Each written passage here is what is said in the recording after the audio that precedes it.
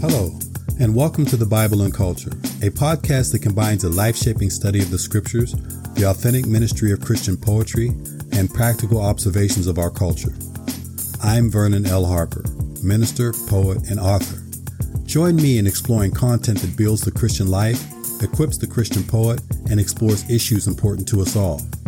Thank you for tuning in, and God bless.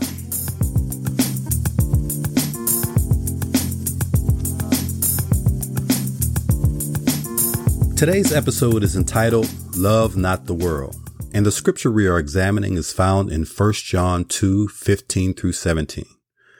This episode addresses the biggest challenge to the Christian in today's world. This challenge can be summed up as a battle between cultural Christianity and biblical Christianity. This is not surprising. From the beginning, there has always existed two expressions of the Christian faith.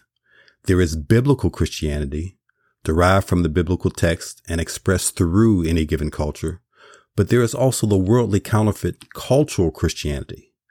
Cultural Christianity is derived from a given culture with little or no reference to the biblical text. These two versions of the Christian faith have been in conflict since the time of the apostles, with the souls of you and I hanging in the balance.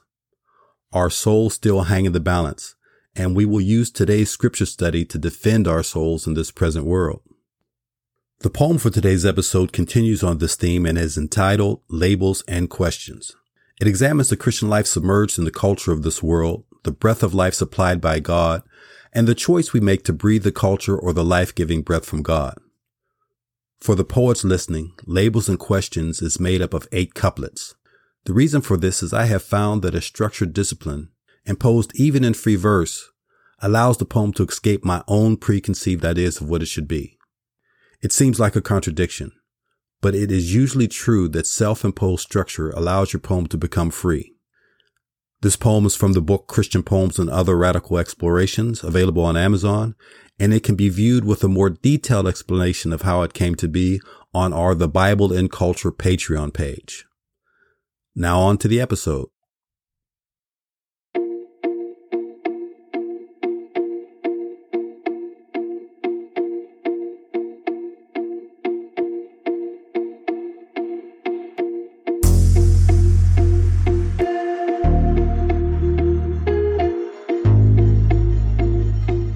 Labels and questions.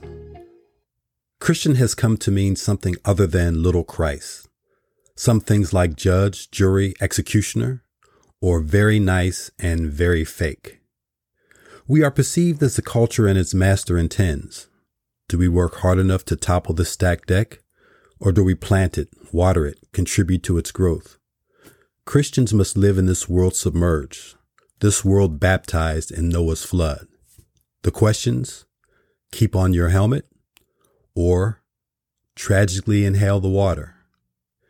In any case, there is God up above, in the light, lovingly working the pumps. This message for today is entitled, Love Not the World, and the scripture we are using as our main focus is 1 John 2:15 through 17, and it reads, Do not love the world or the things in the world. If anyone loves the world, the love of the Father is not in him. For all that is in the world, the lust of the flesh, the lust of the eye, and the pride of life, is not of the Father, but is of the world.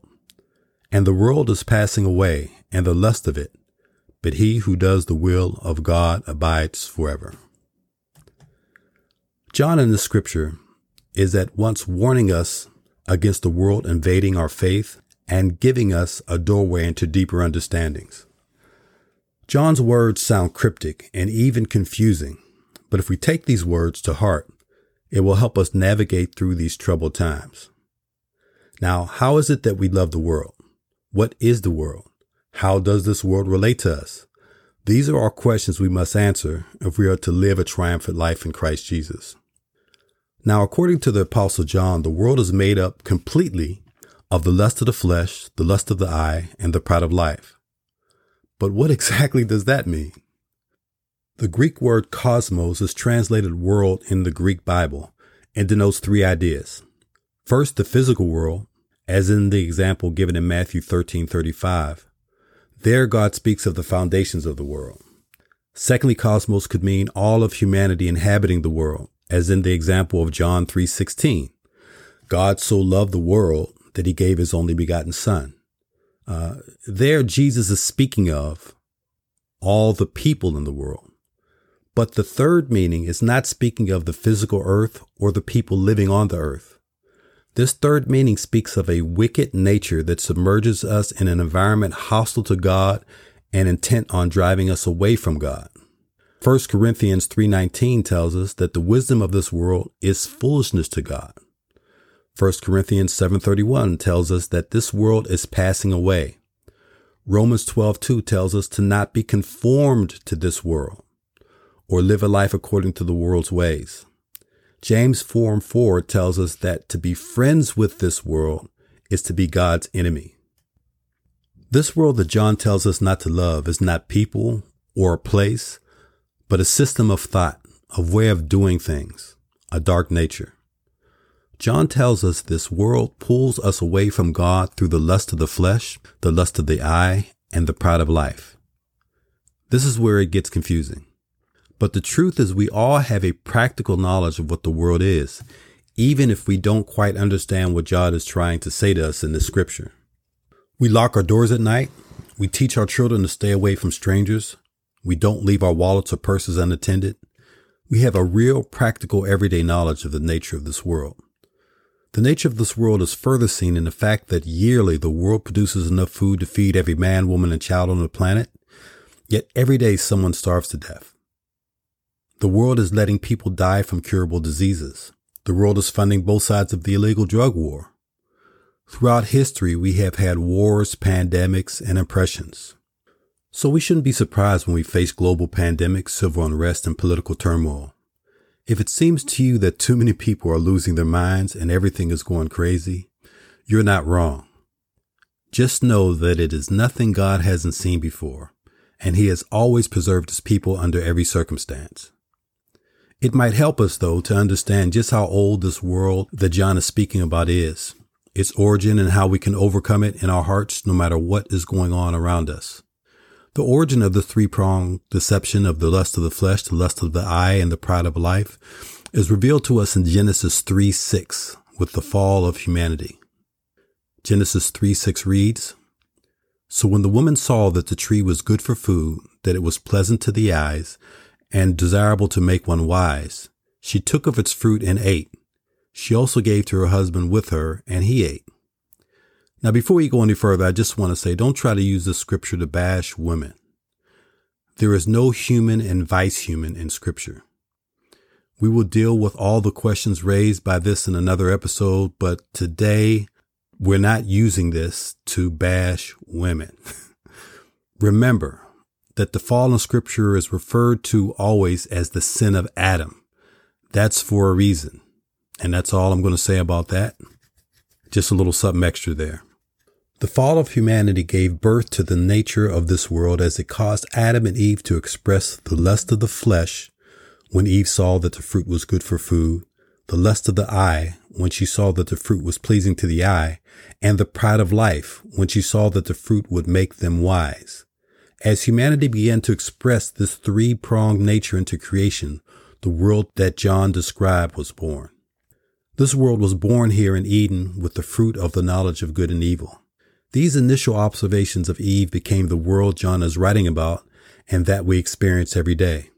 What John calls the lust of the flesh was born when Eve saw that the fruit was good for food. The fruit appealed to Eve's biology, her physical appetites. What John calls the lust of the eye was born when Eve saw that the fruit was pleasing to the eye. This represents her soul's appetite. A house, a car, jewelry doesn't appeal to our biological appetites because we don't want to eat them or we can't get drunk from them, but we can lust after them just the same. What John calls the pride of life was born when Eve saw that the fruit would make them wise. This is self-importance, thinking that our own knowledge is sufficient for every situation. It is human wisdom that seeks to exalt itself above the knowledge of God. It is this battle against human wisdom that Paul speaks about in 2 Corinthians 10:5. Now, your body's natural appetites, having nice things or being confident in your own knowledge and abilities, are not bad in and of themselves. But when they spread beyond their God-given boundaries, they become lust or pride. When we express these into creation, we create the world that John is warning us about. The world is our doing. Now, you might say that I am not part of this. I'm not making any children starve or any of the other implied lust of the flesh or lust of the eye or the pride of life that we find in the world. We have to be careful when we say these things. We may think we are standing, but we are actually falling. Let's look at a parable that may make this a little more clear to us. Once upon a time, there were two employees on a job. One was called Brother Christian, the other Brother World. Both Brother Christian and Brother World attended the same church. Both Brothers Christian and Brother World prayed at church one Sunday to be used of God. As it happens, both Brother Christian and Brother World were being persecuted by their manager. Mr. Manager gives them unfair schedules, cuts their paychecks, and tries to get them suspended. One day, Mr. Manager called Brother World into his office for his unfair review. But a strange thing happened. Before they knew it, the manager was telling Brother World about his entire life. The manager was telling Brother World that he was afraid he would be removed as a manager, and he didn't know if he could survive. Mr. Manager told Brother World that his only son was on trial for a serious crime, and he felt like he was at the end of his rope. On hearing this, Brother World smiled to himself and said, "I'm sorry you are having such a hard time, but we all have problems. Look at me. I root for the Cleveland Browns. I'm sure your problems will work out." Brother World then walked out of Mr. Manager's office. Brother Christian was just outside the door and overheard everything. He walked into Mr. Manager's office and said, "I have a prayer list of names of people that I pray for every night. Is it okay that I add you to it? What makes me feel encouraged is going to church, hearing the word preached, and praying. If you like, I can pick you up. Don't worry about me going out of my way. That's why I have a steering wheel on my car. It helps me go out the way when I need to. I even heard the Browns won, so we'll have something to celebrate at church." So the question is, which brother answered the call of God and which one expressed the world into creation? This story may not be Cinderella, but we should all be asking ourselves if the shoe fits. And if it does, it is Jesus that gives us the perfect example of loving not the world. In Luke 4:1-4, when Jesus is tempted with the lust of the flesh, being told by the devil to turn stones to bread, Jesus replies out of the scriptures. He quotes Deuteronomy 8:3. "Man does not live by bread alone, but by every word that proceeds from the mouth of God." Here he overcomes the lust of the flesh, his biology. In Luke 4:5-8, when Jesus is tempted with the lust of the eye, when Satan shows him all the kingdoms in the world and then quotes Psalm 91:11 out of context, Jesus quotes Deuteronomy 6:13. "You shall worship the Lord your God, and him only you shall serve." Here Jesus overcomes the lust of the eye. And in Luke 4:9-12, when Jesus is tempted with the pride of life at the Temple Mount in full view of potential followers, Jesus answers these temptations with Deuteronomy 6:16. "You shall not tempt the Lord your God." Jesus is our example. We must read, study, and understand Scripture to overcome the world with all its stresses, discouragement, and attacks on our very souls. It is the correct use of the Scriptures that helps us defeat the hardships we face and the deceptions of the devil. In fact, it is a life expressed through Scripture that Jesus expresses into creation, and it is our understanding of Scripture that decides whether we will express God's will or the nature of this world into creation. It is Scripture that allows us to actively defeat the world's three-pronged deception and live a life of victory in Christ Jesus. It is through the example of Jesus and the power of the Scripture that we learn to love not the world. Father, in the name of Jesus, we thank you for this time together. We thank you for being with us and blessing us and teaching us out of your word. Heal us, Lord. Deliver us. Give us peace of mind in these troubled times. Give us rest in our spirits and in our souls. Lead us back to the Scriptures. Lead us to your life. Lead us to a clearer understanding of what our life is in this present world Help us to express you into creation. Help us to show your love to the people we interact with on a daily basis. We thank you for all these wonderful things in the name of Jesus. Amen.